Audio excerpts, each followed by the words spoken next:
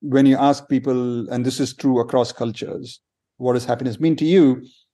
People often confuse the means to happiness with the state of happiness. So people often give the answer, happiness to me is money, or happiness to me is love, or happiness to me is eating good food. Those are all things that perhaps put these people in a state of happiness. They're means to happiness rather than happiness itself. Hey, this is Achim Novak, executive coach and host of the My Fourth Act podcast. If life is a 5-act play, how will you spend your fourth act? I have conversations with exceptional humans who have created bold and unexpected fourth acts. Listen and be inspired. And please rate us and subscribe on whatever platform you are listening on. Let's get started. It gives me great pleasure to welcome Raj Raghunathan to the My Fourth Act podcast. Raj is a professor of business at the University of Texas at Austin. He is interested in exploring the impact that our judgments and decisions have on our happiness and fulfillment. His work has appeared in many, many top journals and mass media outlets, but perhaps more importantly, Raj writes about his views on happiness, creativity, and leadership on a very popular Psychology Today blog with over 2 million page views. Raj has a 6-week-long Coursera course on happiness titled A Life of Happiness and Fulfillment, which over 350,000 people have registered in from 196 countries. And this is probably already outdated as I read it. And that has been one of the top 100 massive open online courses of all time. His book, and I love this title, and Raj, every time I mention this title to somebody, people just beam. It's like this beam of recognition. It is, If You're So Smart, Why Aren't You Happy? Was released in 14 languages around the world. So all of this to say, Raj has some thoughts and opinions about happiness, and we're going to talk about it. Hi, Raj. Hi, thank you very much, Akim. Really a pleasure to see you. Likewise. Just by listening to your slight accent, you're originally from India. Your name gives it away. Right. And I'm curious, before we get to what you do now, and you were a young boy growing up in India, and I'm assuming you had parents who had ideas about what you should do in life, or you had ideas what you should do in life. What were you thinking about?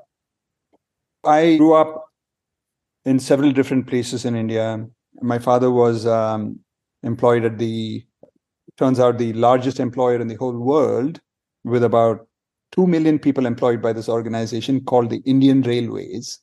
In the country, 2 million people. Yeah. And so it's a transferable job, and you get transferred quite a bit every 3 years or so. So I grew up all over India, and I loved the trains. I loved what I thought my dad was doing for his job. And my dream was to become also like him, a government, specifically an Indian Railway government job, which has a lot of security and stability associated with it. And you get to travel around India, and you have a lot of maids and peons and, people to take care of you, help.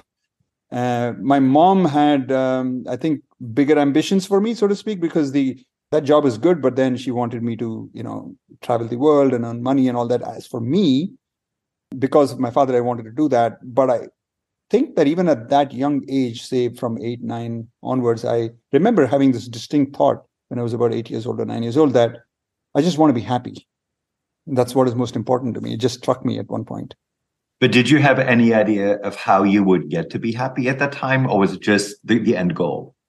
So I just had this moment of clarity when I felt I want to be happy. I didn't necessarily know how to get there, but I was interested in the topic. I can't remember now. It's such a long time back, and I was just a kid, right? But I remember this moment of clarity when I said, what I want to be is happy. Now, fast forward, you studied marketing. I believe you went to NYU, right? Correct. And I also went to NYU. So it's funny. It's a very vivid place for me, NYU in downtown Manhattan. And I lived in the East Village and all of that. But as you just talked about happiness, you mentioned marketing and happiness are not automatically connected in my mind. So would you talk about that a little bit? Sure. certainly the field of marketing, as in the business side of marketing, for that matter, business side of business, right? I mean, not just marketing, finance and accounting and information systems. People don't normally associate those topics with happiness. A business in general is considered to be about money and making money. It's the bottom line. And if anything, it's associated more with being stressed out. But certainly on the consumer side, you can think that marketing is about marketing happiness. Eventually everyone's interested in some kind of a positive emotional outcome out of using a product or a service. And so from that standpoint, I guess you could say that marketers at some level market happiness, but business school isn't associated with it. Marketing departments aren't associated with it. And so when I started having this, I guess, kind of almost like an existential question that came up in my mind after tenure, after I got tenure, that, hey, at the end of the day, if everything that we do in a business school, the knowledge that we impart to the students isn't necessarily leading them to lead a happier, more fulfilling life, and by extension, leading other people that these people are associated with, the MBA students' families, etc., the consumers to lead a happier life, then something missing in this picture. So we're imparting them knowledge, but that knowledge isn't necessarily translating to this end goal, which I assume to be the goal that everybody or most people want. So that was a little bit troubling for me that was the case. And so I thought happiness should be taught in the business, or at least discussed. And so that's when I started putting the course together. Yeah. Because I know you're right about all this. Like, I'm going to ask some questions that with anybody else, I would feel stupid asking these questions. But with you, I know I can. But because I also think our listeners could be thinking about this. And I'm originally from Germany, so I'm not from the United States. We both live here. And I immediately think in different cultures, people may have a very different understanding of what happiness actually is. Mm-hmm. So if you had to give us your working understanding of happiness, since you teach courses on that, what would that be? That's a good question. So the first thing that I want to say here is that when you ask people, and this is true across cultures, what does happiness mean to you? People often confuse the means to happiness with the state of happiness. So people often give the answer, happiness to me is money, or happiness to me is love, or happiness to me is eating good food. Those are all things that perhaps put these people in a state of happiness. They're means to happiness rather than happiness itself. And I think that if you remove that confusion, so part of the differences across cultures is perhaps the confusion that in some cultures, maybe money or, success is seen as contributing more to happiness than, say, relationships or hobbies and things like that. When you get to the psychological state of happiness itself, I think there is less confusion. I don't think anybody in this world would disagree with the statement I'm about to make, which is that happiness, by and large, is a positive emotional state that people desire to experience. Okay. I don't think that anybody would disagree. Maybe there'll be some people who might, but by and large, people wouldn't disagree. If you kind of then make it a little more specific from that, I do think that there are idiosyncratic differences among people. There is research on it. So older people around the world in general prefer a positive psychological state of tranquility and serenity and calmness compared to younger people. Younger people seek more excitement, more stimulation-oriented positive states as opposed to more relaxing-oriented positive states. Eastern cultures tend to seek more tranquil, serene, calm emotional states as opposed to Western cultures, which seek more like joy and exuberance and things like that. I do think that there is some difference around the world. If you ask me specifically how I define happiness, I don't think that I would define it differently from a lot of my esteemed colleagues in positive psychology would, which is that you can think of it as a kind of almost like a catch-all or umbrella term that captures a lot of different kinds of positive experiences and emotional states, including love and joy and hope and interest and awe and gratitude and, laughter, pride, and so on and so forth. I think that you could also accommodate some not so necessarily unambiguously positive experiences in this umbrella, such as the satisfaction that you get from working out at the gym, right? It's a little bit of a soreness, maybe, that you even feel by itself. It could be even a little bit painful, but in the context of seen from the lens of where the pain is coming from, which is that I worked out and I pushed myself, and that's why I'm feeling the soreness, it could actually be a positive thing. Likewise, seeing a horror movie, in the moment you might be scared, but you might also be enjoying that moment, or a roller coaster ride, and so on and so forth. And so with human beings, it gets a little bit complex, I would say. But in general, that's how I would define happiness. An umbrella term that captures one way to think about happiness, Akim, is like, and I saw this as a definition in, the Geography of Bliss, which is a great book by a guy called Eric Weiner. He says that somebody that he interviewed somewhere, I think in Switzerland, said that happiness to me is not wanting to be somewhere else, doing something else. Beautiful. So right now, you're here, you're angry, maybe you're anxious, whatever it is, but you'd rather not be somewhere else doing something else. There you go. And mostly we tend to want to be in that state, or like we tend to think that I'd rather not be somewhere else doing something else when we are feeling these positive emotional states, but it can also happen for other states. And the state of presence could be described as happiness. You already used the word research a little while ago, and I know you've conducted research, and I'm a little bit familiar with the research in the field. And not all the research necessarily agrees on and how we find more happiness. But what I'm interested in, if you think about your research and that on others, what has been most surprising to you about discoveries around happiness? What makes us happy? Maybe things you didn't expect, but research points here or there. One of the things that I did not expect was how functional happiness is. That is that I don't think it's at all surprising that around the world, most people seek happiness, perhaps even think it is one of the most important goals, if not the most important goal. It's almost axiomatic, People want to be happy, and we ask them, why do you want to be happy? They're like, I don't know. I just want to be happy. It's like asking, why do you want to eat something tasty? Want it because it tastes good. So the thing that I think I didn't realize when I started teaching this course is how functional happy would be. That is that the kind of positive consequences and the benefits that come as a result of being in a state of happiness or being in a positive state. So happier people are healthier, happier people are more collegial, happier people are more creative, more objective, and so on and so forth. And so therefore, happier people earn more money, for example. So that was something of a bit of a surprise, which when I started out teaching the course, I just wanted to talk about happiness and discuss happiness because it seemed like an important goal, but I didn't really have in my mind a business case for teaching happiness. But once I discovered all these functional benefits of happiness, it made a huge business case. In fact, I think that one of the most important things that I think need to be studied in a business context, and organizations need to prioritize it, because happier employees are more successful and productive and profitable. That was a big surprise. Well, since you used the word functional, if you were to give our listeners some guidance, what are some behaviors of inclinations that we may have that actually get in the way, where we get in the way of our own happiness, like stuff that just, doesn't work? Mm-hmm. Yeah. So I think that in general, there is a tendency to overemphasize extrinsic determinants of happiness. Mm-hmm. So by extrinsic, I mean things like rewards that you get for doing something that are monetary in nature, not just purely emotional. So, getting a good salary or becoming more famous or achieving status, things like that.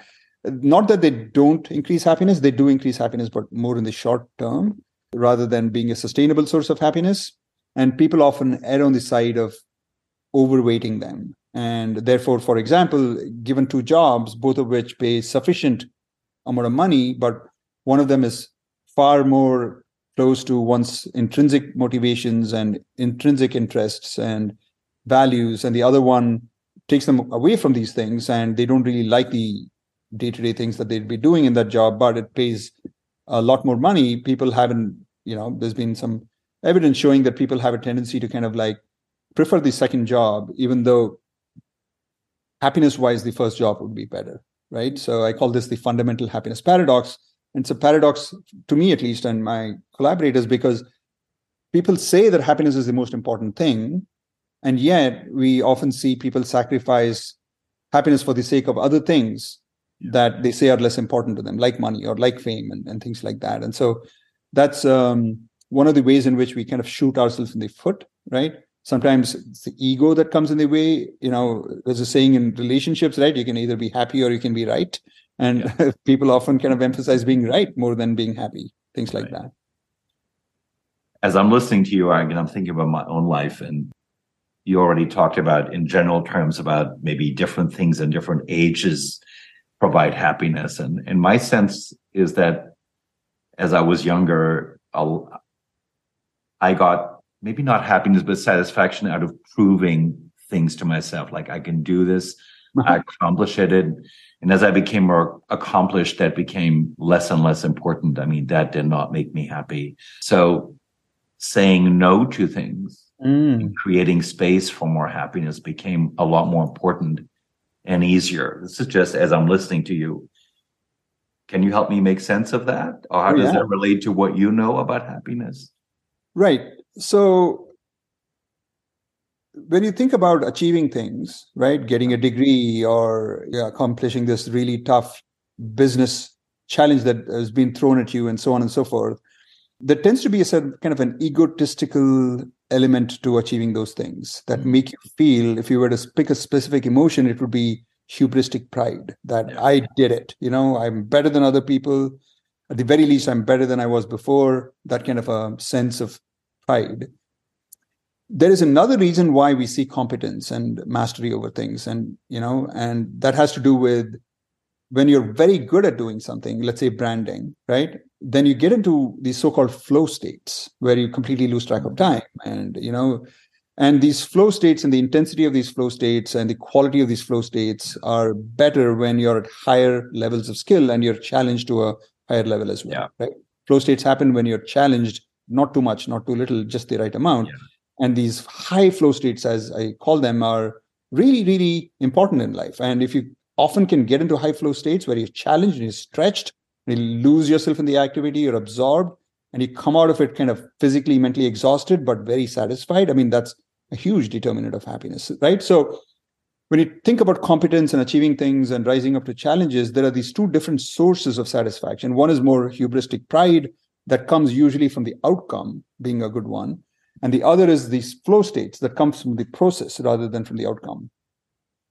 And I think that one way in which to interpret what you're saying is that when you look back to your earlier days, I think that there was a greater emphasis on the first kind of happiness, more pride, and that's driven by society and what other people think of you, more so than your own internal sense of enjoyment of the activity and intrinsic motivation to do those activities. And it's an interesting thing that as people grow older, I think especially around our age, right, like past 50, people start to recognize that, hey, there's no end to kind of being in the rat race of trying to prove to other people that I'm better than them or I was better than others before. Here's something I've done this and so on.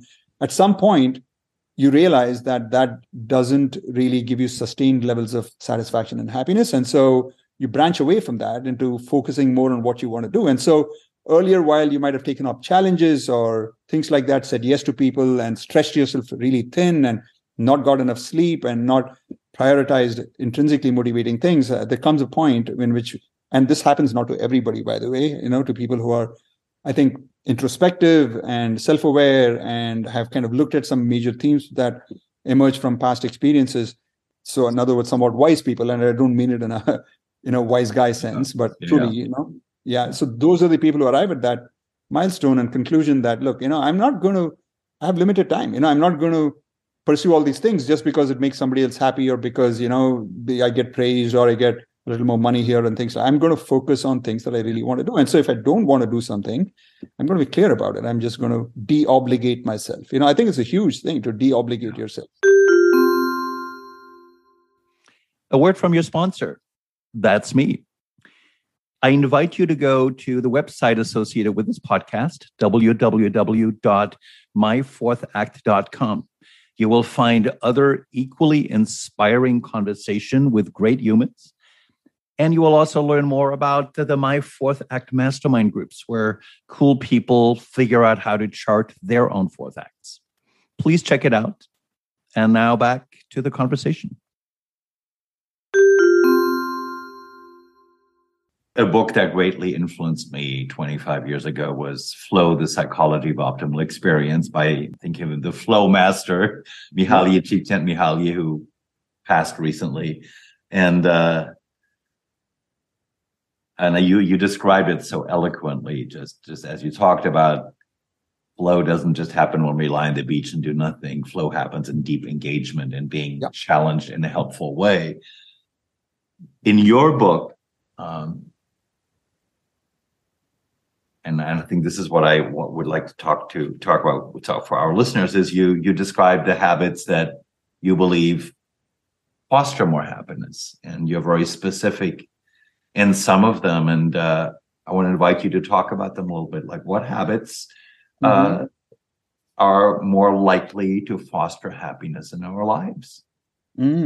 Yes. So let me talk about at least three here. And then if you're interested, I can talk about more. I think these three are things that are more tangible and most people can relate to them. One is, we already talked about it a little bit, right? This idea of flow, right? So in general, pursuing something that gets you into these flow states. And these tend to be things that you're intrinsically motivated by. You do them anyway, even if you did not get paid money for them. But of course, if you get paid money for it, all the better. So I'm talking about things that come naturally to you, that you've always enjoyed. And a lot of us have these so-called hobbies, right? Like dancing and, playing music or playing a sport, etc., in which we get flow states. But really, ideally, you should be finding flow at work, because, we spend about 80,000 to 100,000 hours in our lifetime. Typical person does, which is about, twice the amount of time that we spend with our own families, it turns out, if you take out sleep time. Huge amount of time. And if you're not experiencing flow on a reasonably regular basis at work, it would be a big shame. That's one habit. So try and have more flow in your life. And if you don't find it at work, at least find it outside of work through your hobbies. The second very important determinant is being kind and compassionate to other people. And doesn't have to cost a lot of money, doesn't have to take a lot of effort.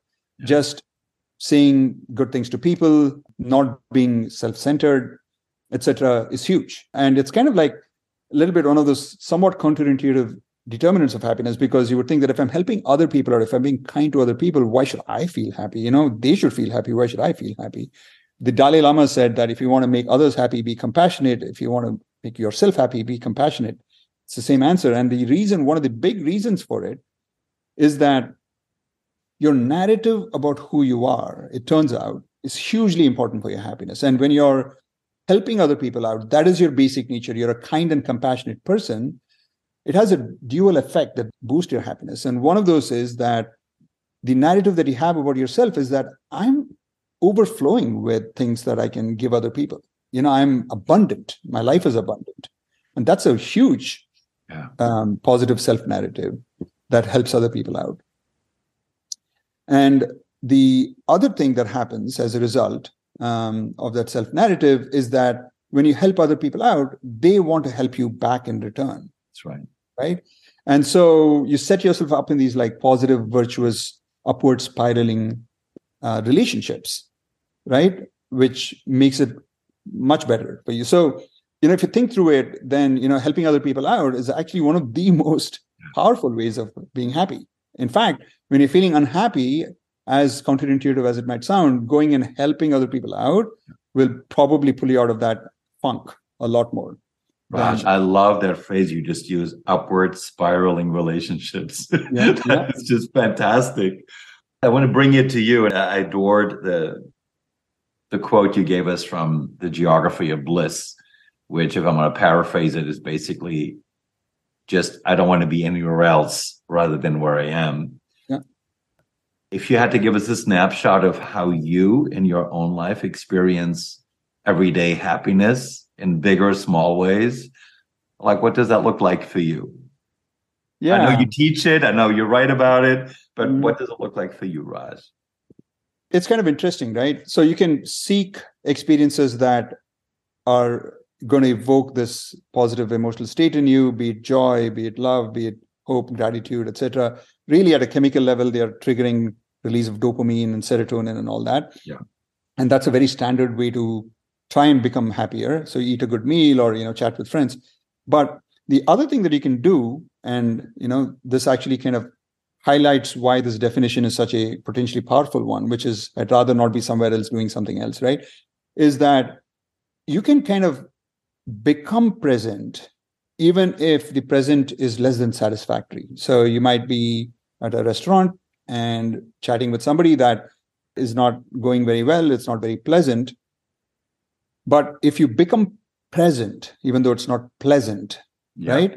You train your mind to become present, then it turns out that it boosts your happiness. And so that's a much more powerful approach to being happier, because chasing things and putting in place things that evoke positive states, that's good, but often it's not under your control, because you need the cooperation of the external world for you to be able to achieve those things that give you that sense of pleasantness. For example, you go on vacation and it starts raining, right? I mean, it's not in your control. But on the other hand, if you can become present more or less in any situation at any point, and let's take out the extreme cases where you're being tortured or whatever, but otherwise you can be present, then it turns out that you've kind of like turned the tables on happiness in a sense, right? You've decided that you're going to be happy no matter what. I chuckle as we're having this conversation, because as we started, you have had some physical pain all day. You so let me know, like, we're going to have this conversation, but I've been physically uncomfortable. And this is why I've been lifting my arm up, because it's like a pinched nerve in the back of my upper back. Yeah. So if we use your present state as an example, where you have all sorts of reasons to actually be distracted and not be present, and we all have had experienced physical pains and physical discomfort. So how do you get present in the middle of physical discomfort and pain? Obviously, when the pain is very extreme, it's difficult to do it, right? Yeah. But the idea is to observe the pain on a moment-to-moment basis without any additional baggage of the mind, commentary about the pain and the consequences. Is the pain going to last? What does it mean for my health? All those things. Those are all valid questions to ask, and probably productive questions to ask in order to kind of diagnose the cause of the pain and treat it, etc. But if you want to be present with the pain, it really means observing the pain. And what does it mean? The pain is a word, right? But it's referring to an experience. And so being present means kind of like essentially having that experience rather than focusing on the word pain. So when you do that, it's a cliche, right? But you experience the pain, but there's no suffering, or there's very little suffering that accompanies the pain. The suffering comes from the mental chatter, so to speak, right? That typically accompanies especially negative experiences like pain, as opposed to positive ones. And so when you get rid of the mental chatter or minimize it, then it's pain, sure, but there's no suffering. And it turns out that is much more pleasant than plain pain plus suffering.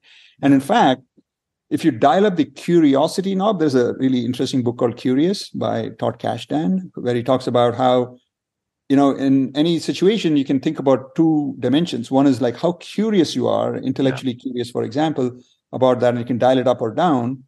And the other is how it makes you feel, positive or negative, but you can dial up that, focus on the feelings. And so being present is kind of like dialing up the curiosity knob a lot. Okay. And when you do that, then really what we talk about as pain, categorized as pain, is an experience. Really, I mean, it's ultimately an experience, just as pleasure or positive experiences are experiences. And if you take out the value judgment or the vertical dimension, right, this is bad, that is good, and focus on the horizontal dimension of how is this different from another experience, that is what I mean by turning up the curiosity knob. Then you're present. And when you're able to do it, and then there's a sense of calmness at the very least that comes in terms of the state that you're experiencing.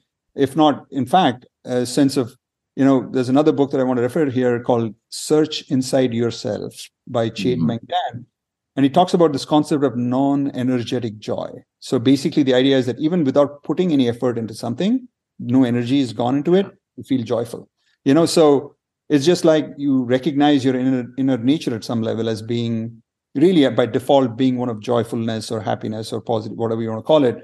And so even in pain, you can actually be somewhat joyful, even though it sounds like contradictory at some level. But state of presence can give you a glimpse into how that can be done. So since you just spoke a lot about curiosity, and what I'm thinking about, and the listeners of the podcast tend to be people who have been very successful in life. They're accomplished They're not yearning for more extrinsic validation, but they have a sense there might be more to explore. When I think about you, you're celebrated, you're successful. My hunch is, and I could be really wrong, is that you're frequently being asked to do things where you might go, oh, I've done this already. Like, this is not new anymore. I maybe don't want to do this. I want to do something else. So your curiosity about life, what you want to investigate and explore at this stage in your life, accomplished. You don't have anything to prove to anybody, really. What tickles your fancy? Or what comes up for you around that? Yeah, it's a great question. I actually don't feel the sense of blaseness about life in the job that I have. I feel very lucky to be in a teaching and research profession where I can pick my projects and pick my classes. Of course, I've been teaching happiness for a very, very long time. Yeah. But as any student of any discipline will know, you're never really a master. I mean, or rather, I should say that there's always scope for learning, right? And that can keep you on your toes. And so every interview, every podcast is different. And some of the podcasts, and I'm really enjoying this one, I enjoy a little bit more just because I think that the person asking me the questions is coming from a place that seems compatible with my level of, don't necessarily want to use a vertical dimension here to describe it, but I want to use the word depth. Okay, that comes to me right now, that it's coming from a place of deeper understanding of things. Yeah. And it's not necessarily a vertical dimension in the sense of being evaluative and deep is better than shallow, but it's just a matter of life's experiences. And I think that if you've been through more ups and downs, then you end up arriving at a place that's deeper. And I think I get that sense in this interview. And so in the interviews that don't go that way and it's a little more shallow, I have to admit that it does get a little bit more boring, or I'm not as into it, or the stimulus, namely the interview and the interviewer, aren't pulling me into a place of presence. And so I have to impose presence on that interview, for example. Yeah. And the way to do it would be to look at the question and look at it from the perspective of why that person is coming, asking me this question, and then see if I can make it deeper, so to speak, right? Yeah. Because that's what is going to be stimulating for me. And so I kind of take that question and see if I can connect it to a deeper point and see if I can kind of traverse that trajectory from what I think of as a more shallow question. And maybe an example here will help about a shallow question, but basically that kind of a thing. Well, you've done such a wonderful job of, from me anyway, adding layers and layers of understanding of what happiness is or can be, and in a way redefining it. And I want to conclude with this question, because we both know we'll have a lot of friends in, I want to call it the World Happiness Movement, or organizations that celebrate happiness. Yeah. And one thing that has always surprised me when I have publicly associated myself with folks who celebrate happiness, people often say to me, yeah, but you can't be happy all the time.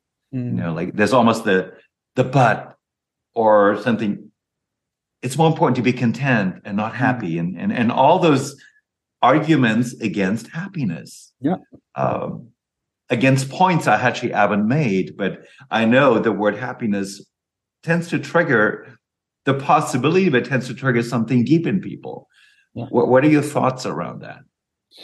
That's a great question again. And honestly, I don't have any objection to somebody saying that, I prioritize contentment more, I prioritize meaningfulness more, or fulfillment more. Yeah. These are all labels that are in the ballpark of happiness, in my opinion. Okay. Yeah. I do think that I have a little more of a reaction or more things to say when somebody says that you can't be happy all the time. I think that becomes a bit more of a definitional issue of what you mean by happiness. And I think that it's certainly true that you can't have pleasure all the time. You can't always be eating something tasty. You can't always be feeling a sense of physically kind of, feeling the sense of positivity. Like when you take a shower, if you're cold and you switch the shower on, it's warm, and first 10 seconds, maybe a minute, maybe even 2 minutes feel really pleasurable, but it's going to go away after a while, right? So pleasure doesn't last a long time. But certainly this definition that we're coming back to now, which is not being anywhere else, doing something else, that seems like it could be achieved all the time. And if that is happiness to you, then it seems like it can be sustained. And one question I pose to people who ask me this question, I'd be curious to see if somebody asks you this question. Yeah. If you were to pose this question back to them, I'd be curious to see what your experience is. I've always found it like a very powerful question to ask these people who say you can't be happy all the time. I ask them, do you know somebody who's depressed more or less all the time? And invariably, particularly in the United States, which is actually a sad thing as a side note, that everybody seems to know somebody like that. Yeah. Right? Then I ask them, if somebody can be that, then why can't the opposite of that be true? Yeah. Right?